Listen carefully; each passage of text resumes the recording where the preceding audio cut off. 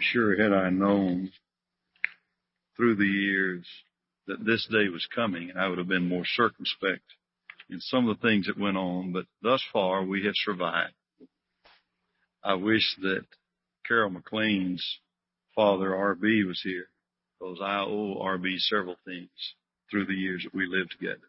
The classic of classics was the day that R.B., after having driven to Pecos, Texas, on a Monday night after teaching all day and taught about 3 hours down there and then drove back, got back to Lubbock about 3:45 in the morning and just slept in his car till time to teach again. The next day, in the middle of Isaiah, was making a point and was awakened finally by the laughter of the class who had allowed him for several minutes to sleep. The only difference between R.B. and me is that I stayed awake and the class was bored to sleep. So that. John chapter 1 is the ongoing picture of our Lord Jesus. We began in the summer of the year about 26 A.D., when Jesus, out of the quietness, the obscurity of 30 years of undescribed growth in his home in Nazareth, came to be baptized of John in Jordan. Immediately thereafter, he was tested by Satan, but was triumphant. After that, he would be identified by John to John's disciples as the one lamb after hundreds of thousands of sacrifices, who would do what all of them could not do, take away the sin of the world. And then he would be spoken of by Andrew to his brother Peter and by Philip unto Nathanael, whom we would later know as Bartholomew. And chapter 1 concluded with Jesus' commendation of Nathanael as an Israelite with no guile. And Nathanael has acknowledged Jesus as the King of Israel and the Son of God. We were reminded this week of the death of the lady who wanted to be Queen of England. Because of circumstances beyond her control, her husband, King Edward, would abdicate the throne for the love of his woman. She was described as, among other things, and I'm sure she had many good qualities, but as one who loved wealth, money, and wanted to be queen, was denied that opportunity. Nathanael acknowledges Jesus as the King of Kings, as alone, divine of all men. Jesus' response is, Nathanael, you'll see greater things than this. And the greater things, I think, inhere in the fact that this King, this Son of God, in a way that beggars human understanding, for without controversy, great is the mystery of godliness. God was manifest in the flesh, as Paul writes. And so Jesus said to Nathanael, what would you say if you saw the angels of God ascending and descending upon the Son of Man? Jesus calls attention to it. It's identification with us. So when we study about Jesus, walk with him this afternoon for a little while. Remember, he's just as real as I am, only genuinely real. He's whole, and I'm flawed and failed. But he's real, flesh. He did not seem to appear. We shall see him weary and hungry and thirsty, talking with the woman that chances to come thereby. One final thought as we look now toward chapter 2, at the fifth scene in that first year of the life of Jesus. The statement of the angels of God ascending and descending upon the Son of Man has only one parallel in Scripture. That takes us back to the 20th chapter of the book of Genesis, when Jacob, of whom we had some things to say, fleeing from his brother Esau, rests his head upon a stone, and that night has a vision of heaven opened, a ladder, and angels, angelos, messengers, coming from God and going to God. One of the sublime truths of the Bible is that God has spoken to us. Have you ever felt that distance with someone? You can't communicate. You reach out for them. They will not reach out to you. You are rebuffed as you reach out. That terrible hiatus. The prophet is God's mouth who comes to make known to us his heart, his mind, his will, his words of eternal life. The prophet is God's angel, his messenger to us. But because of my sins, I'm unfit for the presence of a perfect God who requires perfection about him, whose eyes are too good to look upon sin, as the prophet said. And so I must have a priest who will go into his presence there to offer gifts showing my gratitude to the one who made me, and sacrifices for sins to show them that I truly am sorry for my failures and I want to do better. And that's what the Bible is all about. God's message to us through his prophet and his willingness to receive us as one represents us in his presence, a priest. Now Jesus, early in his ministry, in the first week of his service, after he comes out of his days of trial in the wilderness, says to Nathanael, I'm the ladder. I've come from God with the message of God for you. I will go back to God to appear in the presence of your God in your behalf. I am the ladder, the angels of God ascending and descending, not upon Jacob's ladder, but upon the Son of Man. And Nathanael must have wondered about that, and likely invited Jesus to be a guest in his home, a man in whom there was no guile, who lived in Cana, for it was to Cana that Jesus next travels. Let's travel with chapter 2 of the Gospel of John.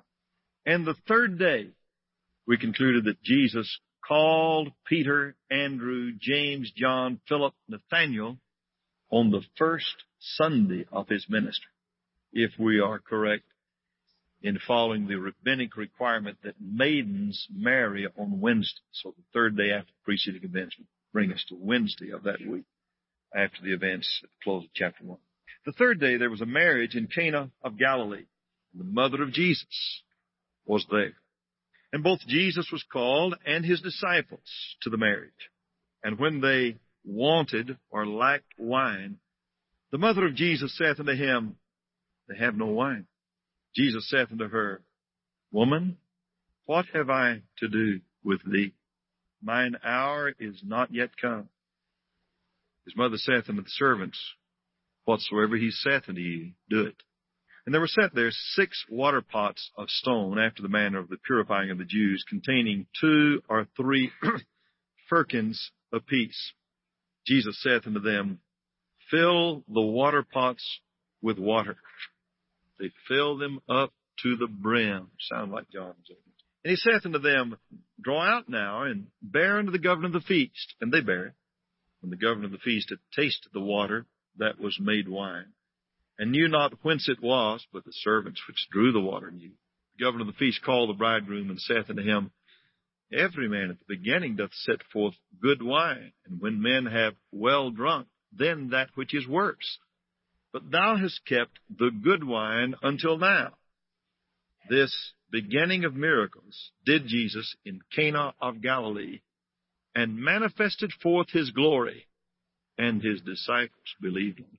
Cana was about 9 miles from Nazareth, the town that Jesus had grown up in. Jesus has gone down to the Jordan River, been baptized of John, spent a month and a half out in the wilderness, has come back into the region of the Jordan River where John is to be pointed out as the Lamb of God, has gone with the disciples into a home and has abode there, probably in the city of Nazareth, his home. Now he goes to Cana, and may well have been a guest in Nathanael's home, this disciple that he has acknowledged at the close of chapter 1. A wedding takes place, and Jesus is invited. And we're told that his mother and his disciples were there. The absence of reference to Joseph has led to the conjecture that Joseph has died. There will be no other reference to Joseph in all the Bible. And at the close of Jesus' ministry, as he gives his life on the cross in John chapter 19, verse 27, Jesus, seeing John, his beloved friend, standing there next to his mother, he'll say, Behold your mother. And John tells us in his own words that he took her unto his home and cared for Jesus' mother. It is impossible for any of us to express what our mother means to us. And that is the more difficult as circumstances change in your life and you come to a point, whereas in the case of my mother, with Alzheimer's disease for 10 years, who knows none of us now, the past 2 or 3 years, who 2 weeks ago had her left leg amputated because of circulation problems. And as I sat there in the room and they had placed her up in a chair, she from that fetal curve and her eyes closed. And I held her hands and began to talk about, Mom, how you used to take me downtown. We'd ride the streetcar and we'd get off 4th Main. You'd go in Blasses.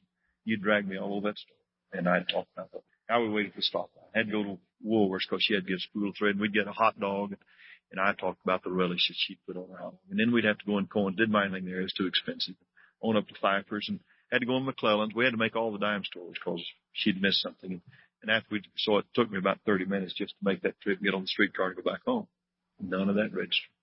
And I talked about when I waked up from surgery the last time I was in the hospital about 30, 35 years. She was sitting. I said, I'm sitting by your bed. You sit by me. When I was sick, well, I used to want you to do 2 things. I want you to make milk toast. I said, remember how I used to make milk toast? And we talked about how she'd make warm milk toast. And I said, the other thing, I want you to sing to me. I said, you remember the song you used to sing? And I sang for 30 minutes, hymns that she used to sing. 2 or 3 nurses were in the doorway while we was having church. None of that registered. And as I left, I had this feeling, she lives in Little Rock, that I could well be seeing her for the last time on the God. Mom, take care of yourself. You're on God. She said, I will try. I want to believe that familiar interchange between us, that for just that moment, she was speaking her mind. It was gone.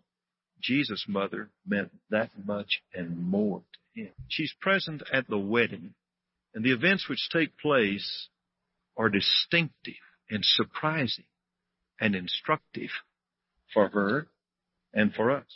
Weddings in their day and time were very significant and quite different in their customs than ours. Last evening, I spent the evening doing what daddies do when they have older daughters about to get married, buying her a dinner, going out walking in Maxey Park, and sort of reversing probably the last daddy-daughter talk that we'll have prior to her changing her part of her name. And then talking with her and her fiancé in regard to their plans 1 month from today. But in the time of our Lord, the betrothal would take place upwards to a year. Could not be more than 1 year in advance of the wedding.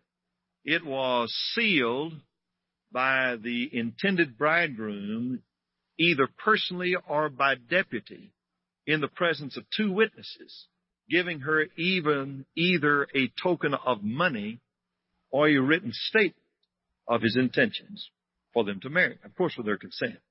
But that ordinarily was attended with some celebration by the family and a fervent prayer for God's care in their life during the time of their betrothal. And now, in every way except living together, they are considered married. It will be considered adultery if either one is faithless, as it was supposed Mary to have been when she was with child by the power of God. A divorce would be required if they broke the engagement. It's not just whether or not he gets his ring back, as it were. A divorce, a formal divorce decree had to be signed if that betrothal was broken. And Joseph was minded to divorce her, that's the word, privately, because he didn't want to hurt her. Broke his heart, didn't want to hurt her, till he learned better from the angel. Then, when finally the time would arrive, the friends of the bridegroom would go to the bride's house. Payment would be made to her parents of a dowry. She would be attired in her beautiful wedding gown with her long flowing hair and her veil, and usually with torches and torches and much merriment and joy and gladness and singing. She would be conveyed by the friends of the bridegroom to the place where the wedding would take place. She would be accompanied by all of her companions. So you have a large wedding party moving through the town, and it's a very festive occasion. And then when they arrive, why, actually, according to rabbinic law, when she walked into the dining hall, the marriage hall, she, by walking in where her bridegroom was considered husband and wife even before they cohabited in the marriage chamber. Well, at that time, it was not unusual at all for the friends of the bridegroom in less than meaningful chatter and sometimes coarse and crude in their remarks to entertain the crowd in much the same unhappy way that people make senseless comments about what happens when you get caught and married and all that unfortunate abuse of God's marvelous gift. However, Such was not the case in Galilee.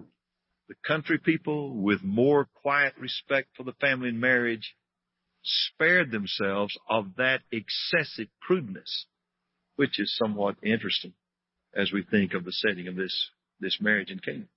And then after a feast that might last for quite a period of time and various good wishes and prayers, well, then the friends of the bridegroom would transport them, convey them to the marriage chamber and the marriage bed, and that was a senseless act of embarrassment oftentimes to the bride, but those were some of the customs involved in the marriage. Jesus is there. Jesus is a real person. People who are meaningful to our two families. It will not be a large church wedding when our daughter marries Price Hale, the son of Bill Hale, who's served as one of the shepherds there in the Central Church in Amarillo. But it won't be a large wedding. But those who are there will be those who are particularly close to Price and to Carla and to our families. Which is to say that Jesus is the kind of a person who enjoyed being with people. He enjoyed weddings. Not the empty revelry, but the good times, the deep feelings and the precious memories and the fact that we're sharing in something that was ordained of God as the foundation for human experience in the very dawn of Adam's creation. So all of that, you see, lies behind just John's reference. There was a wedding at Cana, and guess who was there? Jesus and his mother and his disciples. Now, another interesting thing that occurs is they run out of wine. In studying the subject of wine, I'm persuaded, though the Bible speaks of intoxicating wine, that the word wine in its generic sense has reference to the new wine, the sweet wine, the unfermented wine, which was a precious drink in the first century. So I'm not persuaded at all that this is alcoholic fermented wine. That would be a study within itself. I'll just make that statement passing. When we're studying the other subject, we'll pursue that further. In any event, there are 6 large water pots. And we're not sure because there were 3 different measures called a firkin. There was a local measure, there was a Palestinian measure, and there was a Jerusalem measure. But we're talking in terms of at least 20 gallons in each of these stone water pots. Being up country in Thailand in the dry area, and they had had a very painful drought. We were in the very poor villages, and with a new Isuzu pickup truck that was in good shape, we bogged down in just powdery sand. It went down to the chassis, and 3 of us had to get out and push as we rocked. It was just that dry. And in those areas, you'd see these huge stones. Every drop of water is exceedingly precious. So at this wedding, for various uses and for cleaning the vessels, so forth, they had these 6 water pots. Word comes, they're out of wine, and Mary presumes as the mother to give instructions to Jesus. She'd done that from childhood. Out of all the ladies in the world, God the Father found in the maiden of Galilee the precious qualities of character to be the mother of his child. And Jesus had gone down to Nazareth and been subject to her. Luke tells us in chapter 2. And he was obedient. And he always showed respect. But now as Mary says, Jesus, take care of this. Jesus indicates that things have changed. That now human relationship is secondary to relationship to God. Now his words are not rude. And they are not crude. His term, woman, was uttered with the same deep love and respect and esteem when I said mom. But Jesus' words were not misunderstood by Mary. Woman, what have I to do with thee? You remember the last words to his mother we heard him say? I must be about my Father's. There is work for me to do that you know not of.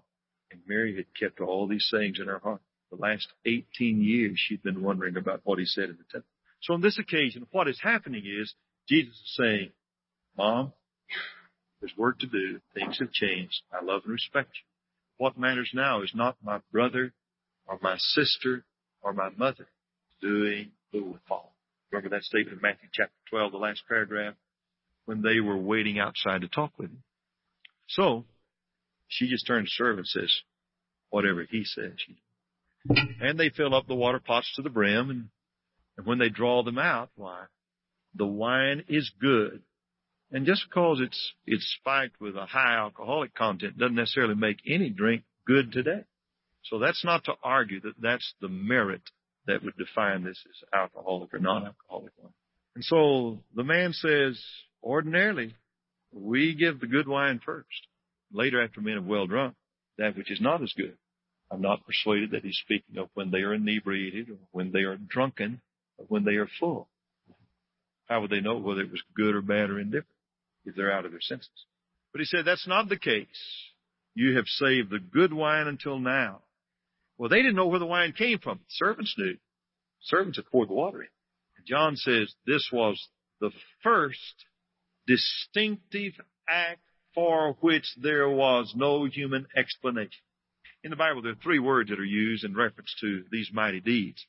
One is miracles, one is wonder, one is signs. And almost invariably, you'll find that trilogy of statements. You remember Peter on the day of Pentecost when he said, Jesus of Nazareth, a man approved among you by miracles, wonders, and signs, which God did by him. Acts 2:22 and following.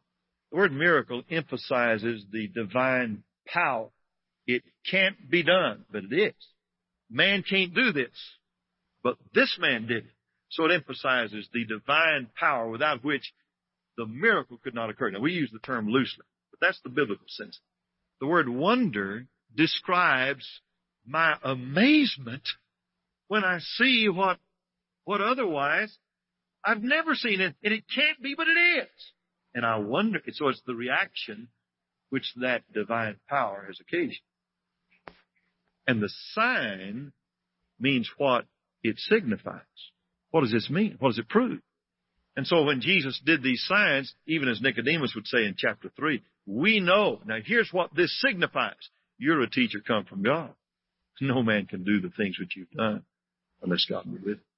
This is the beginning of miracles there in Cana. Okay, are we stopping? Okay. We'll take about 5 minutes to let us pray. At this portion of our study, we have crossed into probably the latter half of the first year of his ministry.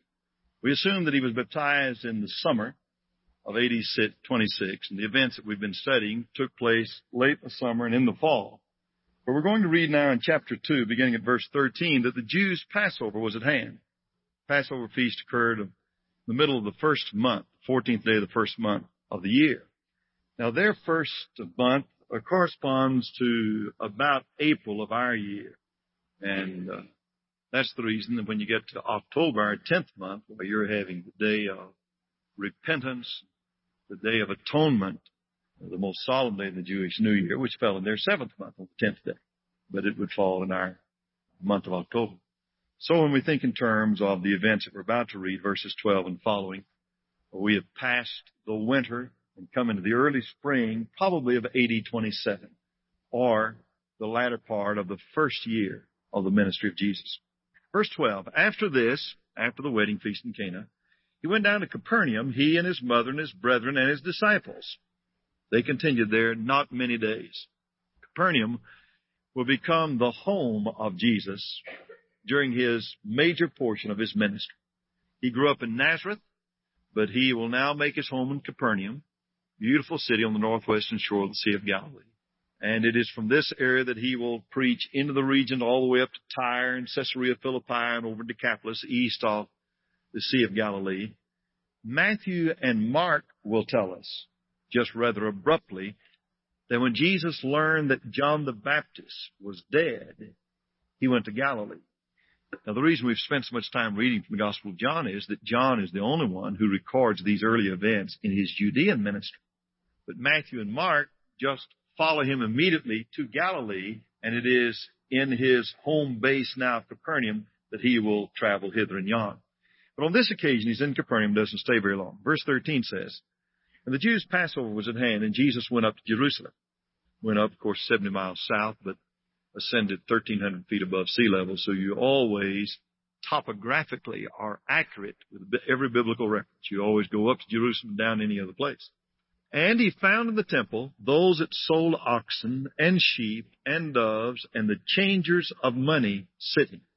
When he had made a scourge of small cords, he drove them all out of the temple, and the sheep and the oxen, and poured out the changers' money and overthrew the tables, and said unto them that sold doves, Take these things hence.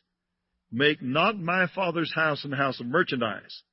And his disciples remembered that it was written, The zeal of thine house hath eaten me up. Now let's pause there, and then we'll complete this record in a moment. Josephus tells us that upward to 3 million pilgrims would travel to Jerusalem. Now try to imagine what that means. All over the Mediterranean world. The Jews from the dispersion, there was a large dispersion of the Jews still in Babylon that remained there after the Babylonian captivity from the 6th century before. And that was the home of Orthodox, stringent Judaism. The Western dispersion, through Asia Minor into Greece and over to Rome, there were Jews everywhere. Several million Jews outside of Jerusalem. Now, the law required that every male go up to Jerusalem 3 times a year. They did not always do so, but several million did. In our day and time, you'd think in terms of trying to get a flight back to Jerusalem. I can remember on one occasion going over somewhere in Oklahoma, and I sort of hedge hop from Dallas to Paris, and they picked me up and took me up to wherever that was. And then I came back to Paris and got to DFW and couldn't get back to Lubbock that night because it was the end of spring break, and all of Texas Tech folks had brand new flights. I went DFW just a seething turmoil. I'd already called my son who lives in Fort Worth. About a week later, Evelyn said, Ted, what in the world is this on your new white shirt? We know questions like that to strike terror in the minds of a man, even when he's trying to behave himself, because you're not quite sure how to answer. I said, well, what does it look like? I punted. I was treading water. She said, it looks like brown shoe polish. I said, that's probably what it is. She said, what in the world on your brown shoe polish? I said, well, what do you think it'd get on a white shirt when you're trying to use your shoe for a pillow on the big red bus riding all night from Fort Worth to Lubbock to get in at 7 o'clock to start teaching all day in the school of preaching? So a month before the Passover feast, readiness began to be undertaken all over the world. People were going to be traveling. And they would begin to sort the animals out of. They were going to try to bring an animal for the Passover feast and for their various peace and other offerings there. They would have to have them inspected to be sure that they were without blemish so that when they got there, they would be accepted. And then they didn't have the assurance that such would be the case. They would have to have the correct half shekel coin to pay the temple tax. Everyone had to pay that with the exception of women and slaves. And it had to be paid with a coin that did not bear the image of Caesar or of Egypt or Syria or Tyre or some other local coin of that day. So up to within a month of the Passover time, in every province there would be money changers. But a month before the Passover, they would fold their tables. They would all retire to Jerusalem. The temple. And you need to do some reading on your own to see the grandeur and the size of Herod's temple. The temple enclosure with the court of the Gentiles was just a seething marketplace. My travels in and out of Asia briefly. A person is never the same to go into that type of situation. And the disorientation that's associated with culture shock because you can't find familiar signals. The sounds are different, the smells are different, and the humor is different, and the language you don't understand. You can't even make change, and you'd like to make a telephone call, and you can't read the directory, and you don't know what coin is necessary, and the operator comes on, and all of that's confusing. Well, I think of the temple, the court of the Gentiles, being much like an Asian marketplace with just business and the babble and animals and having to change money. When you travel, you have to change money, and you never get back what you give. Jesus comes to the temple. And he sees the money changers who took advantage of people, charged them exorbitant rates, just like a loan shark. How would you like to get a loan from a pawn shop here in Lubbock? If you're a pawn shop operator, well, no apology is necessary if you don't charge too much interest. But that's what the money changers did. And then they had all of these animals around because invariably, when you had nurtured and cared for and examined that precious lamb that you wanted to give in the feast or to bring as a free will offering, and you'd gone to all the trouble and you had the inspector in your own province to inspect and to certify, and there were 14 different reasons why an animal could be judged unacceptable out in the provinces, the rabbi said. And then you've gone through all the trouble, sort of like traveling with children on an airplane, and you get to Jerusalem, and the inspector there in the temple says, "Oh, you almost have a good animal, but you still not do. Now, special price for you today. You buy right now. Special price for you." Which would be about 4 times what animals were. Can you imagine this building being used to take advantage of people? My Lord is there, and He makes a scourge of small cords, a small whip. And He starts just turning furniture over. Try to imagine going into a huge supermarket here and starting to just stroll cash registers in all directions. And He drives them all, the neuter pronoun which suggests men and animals. What do you see in Jesus? I see something I admire. Not violence. Not a man out of control, insane, throwing a fit. He didn't have to do that. He could have blinked one eye and that would have evaporated the whole temple and everyone. My Lord never defended Himself. Never. The prophet had said 8 centuries before, like a sheep dumb before his shearer. Pilate marveled. Don't you hear all they're saying? Won't you answer anything? Couldn't understand. My Lord stuck up for people that were hurting, the helpless, the weak. And I think of that when I go to Asia. I was in the Philippines the week of the election. President Marcos did not ask the saints in Baguio if it was all right for him to schedule a snap election after we had planned a period of Bible studies for 3 years ahead. And all of the tensions and the real quiet foreboding among the Filipinos who really believed there was going to be a bloodbath that week.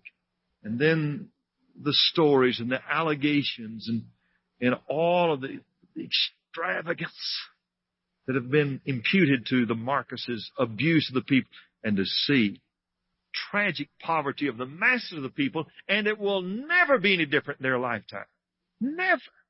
My point is, my Jesus had a sense of right and wrong and a strength, which it always thrilled me finally when some bully got his comeuppance by someone who was bigger than he was.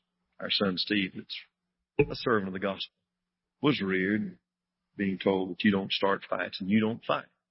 And we went through that same period that you have gone through with your children, where for 2 or 3 weeks, why about every 4th or 5th day, Steve would come in like they'd been dragged behind a pickup. I asked him, I said, "Steve, what's going on? Where have you been? What happened?" Lawrence picks a fight every time I come. And finally, when you run out of answers, you just make one up. I said, "Steve, the rule still goes. We don't fight. We don't pick fights. But one of these days you may have to finish a fight." So he didn't saw me. About a week later, he looked like he'd been through a corn shelter. I said, "What happened?" "I think I finished the fight." And I felt good. Not because my boy was fighting, but I felt like there was a fellow who got what he needed. My Lord was cleaning house for His Father. And He was cutting through the sham and the pretense of those who, in the name of religion, had missed the real essence of being right in one's heart and spirit before God. Well, verse 18, "Then answered the Jews and said unto Him, What sign showest Thou unto us, seeing that Thou doest these things? Jesus answered and said unto them, Destroy this temple, and in 3 days I will raise it up. Then said the Jews, 46 years was this temple in building, and wilt Thou rear it up in 3 days? But He spake of the temple of His body. When therefore He was risen from the dead, His disciples remembered that He had said this unto them, and they believed the Scripture and the word which Jesus had said. They asked for a sign, and Jesus said, no sign. You see, this is what Satan has always asked. I will believe if you'll do it this way or that way. Make the bread out of the stones and jump off and let the angels catch you and fall down and worship. And on this occasion they say, what authority do you have to come in and... Notice, they did not speak a word while He was doing it. They did not oppose Him. They stayed out of His way. Then the leaders say, who are you to do this? What makes you think you can do this? And Jesus doesn't give them the sign that they're looking for. The Jews require a sign. He gave them a sign that really was no sign. Sign they wouldn't accept. He said, here's the proof that I am who I am. You're going to think you have destroyed me, but you're not going to win. destroy this temple in 3 days, I'll raise it up again. Now later during his trial, this will be used against him. We heard this man say that he was going to destroy the temple and build it in 3 days. He spoke of the resurrection of his body. Now can you imagine any man making this statement? Prove you're from God. Have you ever talked to somebody who thought he was God?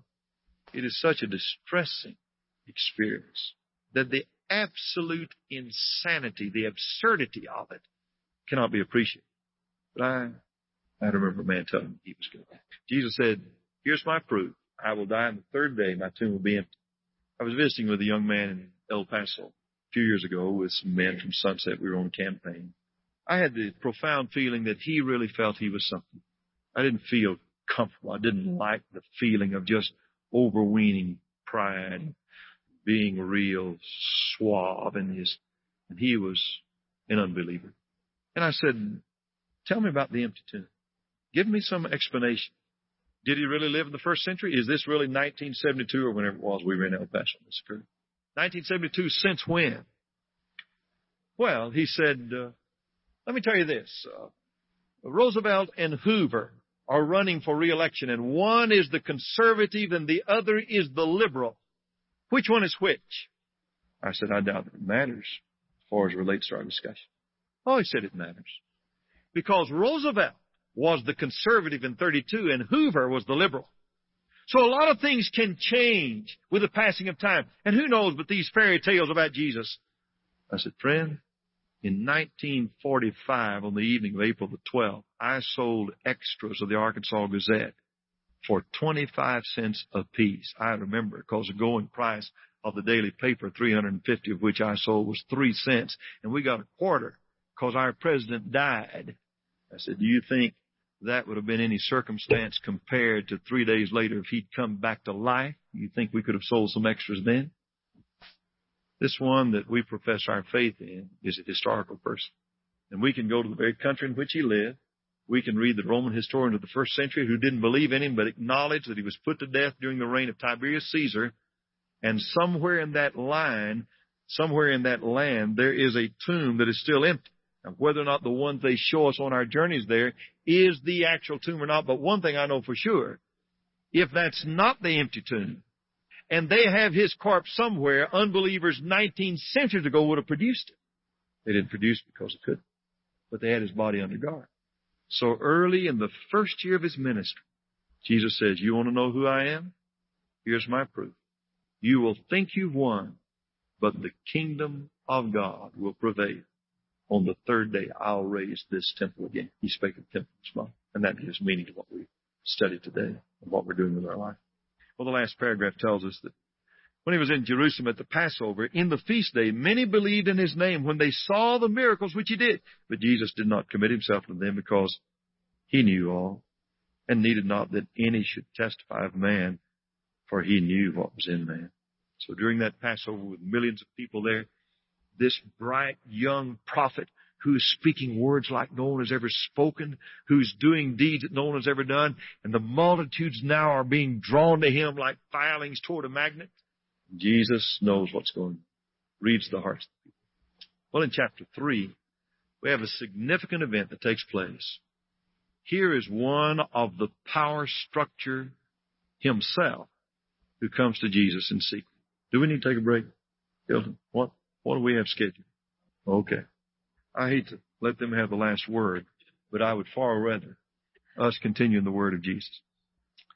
There was a man of the Pharisees named Nicodemus, a ruler of the Jews. The same came to Jesus by night and said unto him, Rabbi, we know that thou art a teacher come from God, for no man can do these miracles that thou doest except God be with him. Jesus answered and said unto him, Verily, verily. In the Greek we'd read, Amen, amen. I say unto thee, except a man be born again, he cannot see the kingdom of God. Nicodemus saith unto him, How can a man be born when he is old? Can he enter the second time into his mother's womb and be born? Jesus answered, Verily, verily, I say unto thee, except a man be born of water and of the Spirit, he cannot enter into the kingdom of God. That which is born of the flesh is flesh, and that which is born of the Spirit is spirit. Marvel not that I said unto thee, Ye must be born again.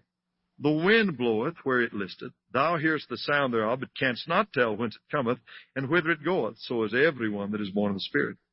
Nicodemus answered and said unto him, How can these things be?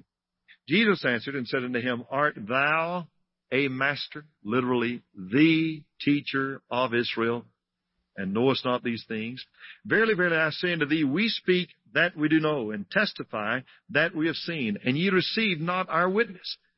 If I have told you earthly things, and ye believe not, how shall you believe if I tell you of heavenly things? And no man hath ascended up to heaven, but he that came down from heaven, even the Son of Man which is in heaven. And as Moses lifted up the serpent in the wilderness, even so must the Son of Man be lifted up, that whosoever believeth in him should not perish, but have eternal life. For God so loved the world, that he gave his only begotten Son, that whosoever believeth in him should not perish, but have everlasting life. For God sent not his Son into the world to condemn the world, but that the world through him might be saved. He that believeth on him is not condemned, but he that believeth not is condemned already, because he hath not believed in the name of the only begotten Son of God. This is the condemnation, that light is come into the world, and men love darkness rather than light, because their deeds were evil.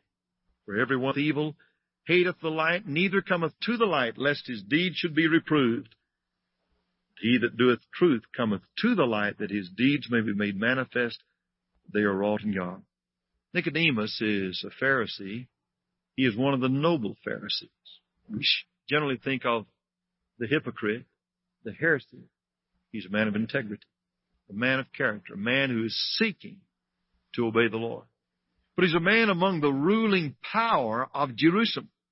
Can he acknowledge the influence of this rude, rough-looking carpenter prophet from Galilee, who is saying things about the kingdom of God that say fringes and phylacteries and power and prestige and titles and gaudy prayers in public places? That won't do it. Having the mark of Abraham in the circumcision of the flesh, that won't do it. Maybe in the home of John in Jerusalem. Another conjecture from Jesus committing Mary to his care in Jerusalem at the crucifixion. We might assume that.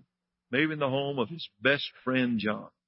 Jesus would be up on the roof in the guest chamber, and one night in the coolness of the early spring, when the streets of Jerusalem are quiet in anticipation of the Passover, a man of importance moves quietly with great risk to his personal status, because he knows in Jesus there's reality. There's something about him. Wherever he finds him, wherever the conversation takes place, he says, Rabbi, we know that you're from God. You do things no man can do, unless God do it. Jesus' reply to Nicodemus is his reply to us and to all men. Jesus said, Nicodemus, God's kingdom is different.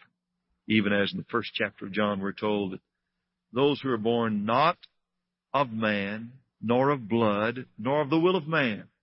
Now, that's the way Stephen and Mark and Carla and Gina and Sean were born of Evelyn's womb, of man, with our blood from God in our children.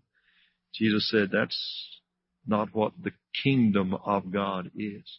The kingdom of God is the ending of dependence upon who I am physically, having to do with this life. Of course you live in this world. Of course you have babies. Of course you pay taxes. Of course you eat and you grow old and die. The kingdom of God is God's Messiah being the ruler, the Lord, the sovereign, the helper, the lover, the Savior in your heart and life. God enthroned in your life. That's not easy.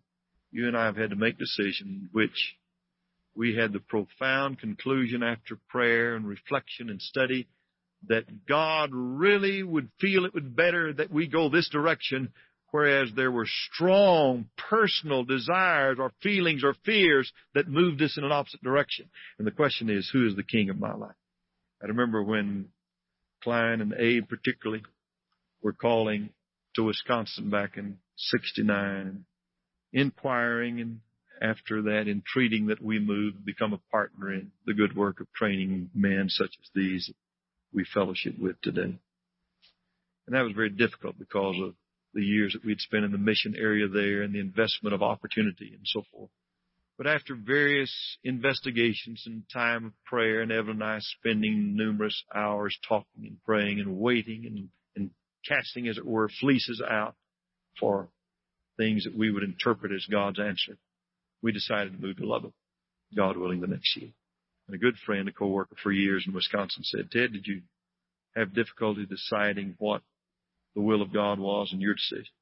I said, "Not really," after we went and pondered the possibility of multiplying laborers for the harvest. I said, "I really concluded that that was the will of God." I said, "I had much more difficulty agreeing to consent to what I believe He wants me to do, because I, at that time, honestly did not want to leave where we were to move to Lubbock." When Jesus speaks to Nicodemus, who is the master, the teacher of Israel, in the Sanhedrin, a member of the council, a jurist, a teacher, a man of importance, Jesus said, "Nicodemus, let me tell you one thing that matters. You've been born." And I'm not talking about going again into your mother's womb, even as religious teachers today misapply this discussion. Jesus said, "Except a man be born anew," the Greek word can mean also from above, which involves being born of water and of spirit, as Titus 3 verses 5 through 7 will later refer to gospel obedience, when the Spirit of God has convicted us of Christ and of our need for Him, and our hearts have been led to obedience in the washing of regeneration, that baptism of the new birth. What has occurred is we have died to ourselves, and God has become King of our life. And only therein and thereby do we enter into the kingdom of God, do we let God come into our life. And there are people who say, "I'll die and go to hell before I'll be baptized." They will. Not because they've not been baptized, because God is not finally and completely King in their life in that and other matters.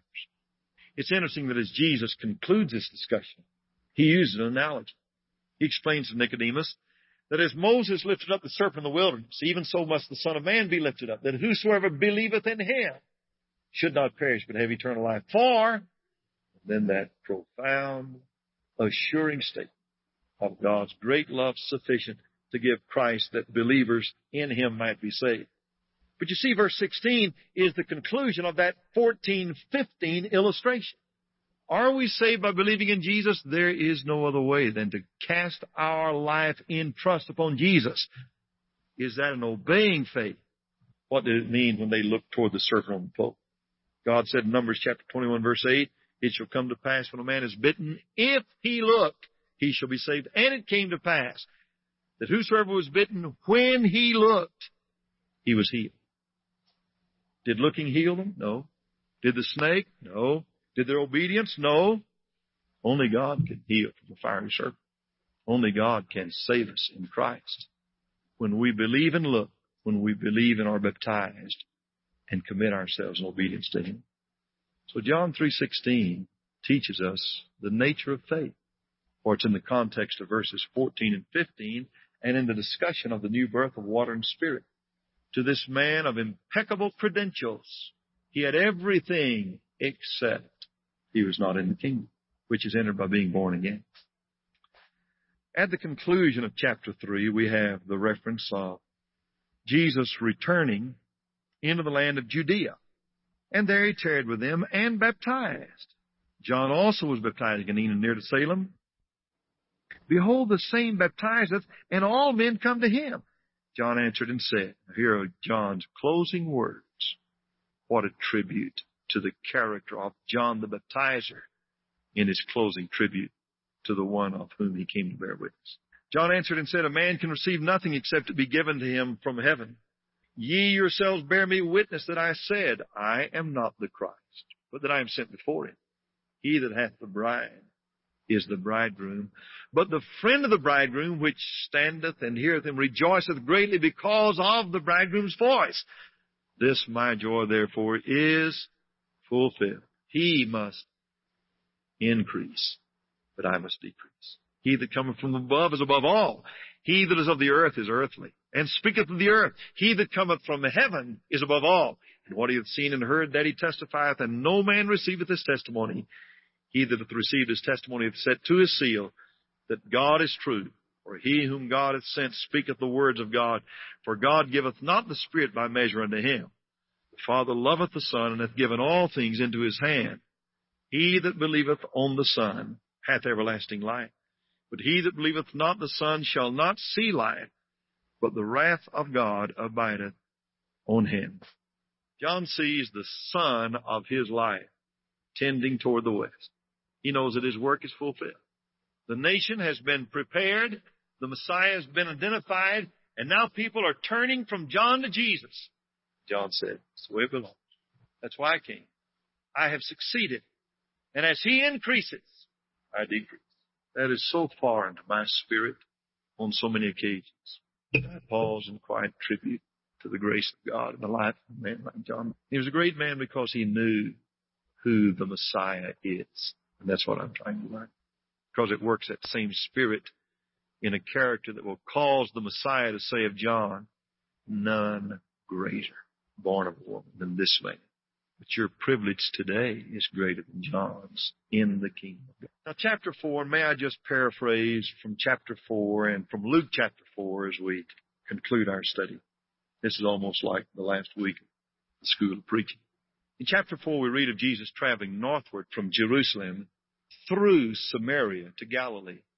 Ordinarily, Galileans would travel through Samaria to Jerusalem, but not Judeans.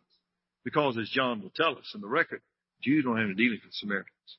This goes back to 2 Kings chapter 17, the fall of the northern kingdom, the terrible Assyrians coming in the 8th century before Christ, leading the Israelites away with fish hooks in their lips to Assyria because they failed to heed the call of Amos, "Prepare to meet thy God, O Israel," Amos 4 verse 12.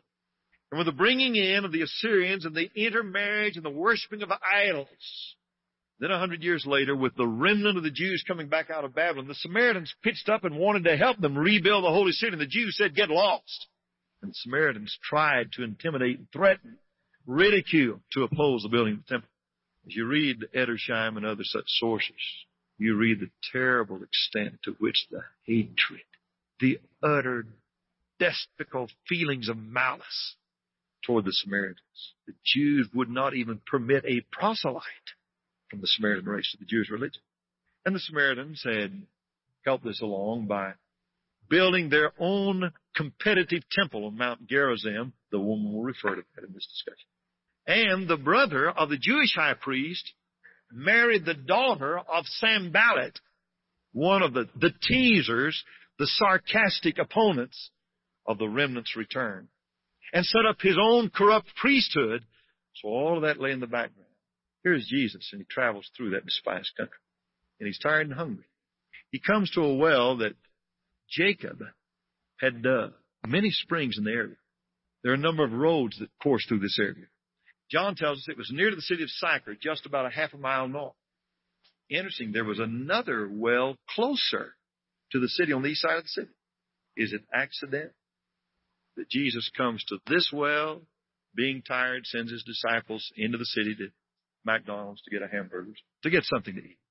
And while they're gone, here comes a Samaritan woman to this well, further removed from the city. Why didn't she go to the other way? Because of her nature of life, was she not welcome? Was it just easier? Was she working in the fields? Who knows except God? She is startled as Jesus speaks to her. I think the historical story you're familiar with. But what I see in this is the way he looked at people. This is a woman that I probably would not visit if I got a personal work card on her here at South Plains, because she'd been married 5 times. I don't know whether her husbands had died. Anybody's been married 5 times, they've all died, we raise questions about. If she'd been divorced, that's worse. And now she's living with a man that's not her husband. And Jesus talks to her and reveals to this unwelcome, unwholesome drag of humanity, a mongrel, half-breed woman shacking up with a man. How else would we say it in our field? He reveals himself as the Messiah and reveals to her the nature of true worship. And so thrilling is this to her that she leaves her water pot. Her life suddenly has a higher priority, and she rushes back into the city to talk about the living. Jeremiah, for Jehovah saying, my people have committed two evils. They have forsaken me, the effervescent spring, fountain of living water, and then hewed for themselves cisterns, broken cisterns that can hold no water.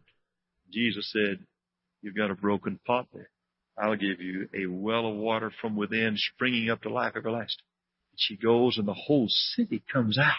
The testimony of this woman. That says a whole lot more than I could say if I had the time, and I don't have the time. But as Jesus revealed the new birth to the lofty, important figure of the Sanhedrin, he reveals the nature of true worship to that poor but now blessed Samaritan woman. The 4th chapter of Luke tells us of Jesus returning to Galilee, to the city of Nazareth, goes into the synagogue. His customs. He went to church every Saturday in the Jewish custom. And in the reading of the synagogue, ordinarily you would have a priest and a Levite and then 5 different Israelites reading from the law. Now, we've had 5 different Israelites today, but they were having other things to say than reading from the law.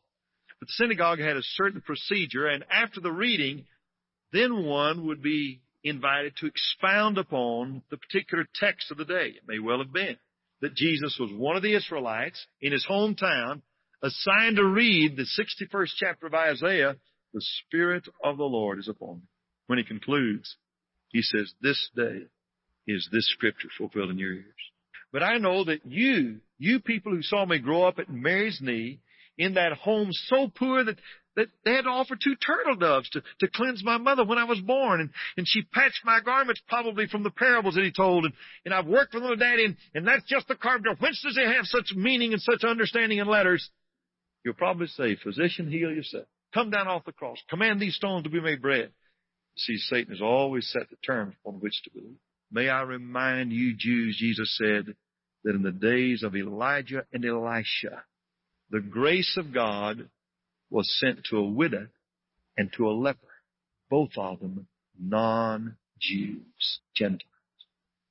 God looks beneath the skin, beneath the credentials. He looks at the heart. And they take him out of the city, and they were going to throw him down the hill and kill him. His hour wasn't come. We're waiting for Satan to kill Jesus on the cross. He'd still be there. He gave us life. You can't kill God. He gave us life. They couldn't throw him down the hill. And he turned, and I wonder what that gaze was when he looked at them. And it opened like the Red Sea. Walked through the sea. He came unto his own, and his own received him not. But to as many as received him, as we have sought this day to do, to them gave he the right to become the children of God, and in Christ Jesus. And it's been a good day to be here. There's a passage in John that he talked about earlier that when Andrew and probably John was there and they went with Jesus, and he said, come and spend the day with me. Every time I read that, I think about what would it be like to spend a day with Jesus. I think we got a real close glimpse of it today.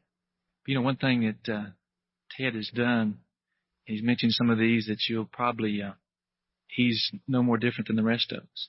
The reason we can look at Ted up here and see Jesus is because Ted wasn't standing up here. Ted Kell died many years ago, and Jesus was reformed in Ted. I don't know, Ted is one of the most spiritual men that I know, but he's probably just a toddler in his growth. And that's where it comes from, is studying these Gospels and being remade in him. I don't know Ted that well. I think some of these guys, I thought we were supposed to roast Ted. I didn't know we were supposed to build him up. Yesterday I was in the park, and I was with my 2 little boys over in the playground, and I saw this man step out of this cowboy Cadillac over there with his daughter. And as soon as he stood up, I knew it was Ted Kell, just the way, Ted stands. He stands back there, and a stately fella. So I've got to tell the story. I wasn't there, but I heard it from Ted's own mouth. One time he was on a meeting for 7 days, and how sometimes you pack everything just to make sure you make it through the week. And his wife had packed some underwear for him. Around Valentine's Day, those times they sell at Hemphill Wells with the hearts on them. And as it was, the last day of the meeting, sure enough, Ted wore those, and they had a baptism. And if you've ever baptized someone, sometimes it gets water inside the waders. And I don't know if this is exactly the way the story went, but you know what happens when you get your pants wet? Have you seen Jim Hinton's shirt that he wore last Sunday night? It sort of signs like a neon sign. Well, there was Ted, right there in front of everyone. Is that a true story? So, when you think of Ted and his stately being, think of that. But one thing, think of that story. But one thing, I really don't know Ted that well, but a friend of mine in school, Malcolm, and his wife's name was Tammy. A friend came up to him and probably could have said the same thing about me. He says, Malcolm, you know what I like about you? And he goes, what? He's ready for some great praise. And he goes, Tammy. And that's one of the greatest things I think about Ted, is yesterday he was with his daughter. And before I ever came to Sunset, I had a privilege just to be with his daughter one afternoon. Some other friends that were with us knew him and I knew her and knew the fellow that she was with, and even with it. And I was really impressed with her. And I've seen a lot of my so-called heroes be knocked off their pedestal because of their children. But one of the great things about Ted is his family. And there's a passage, there's 1 Timothy 4:16 says, watch your life and your doctrine closely. Persevere in them, because if you do, you'll save both yourselves and your hearers. And no one knows you better than your family. I think Ted's family speaks for what he really is. Thank you, Ted.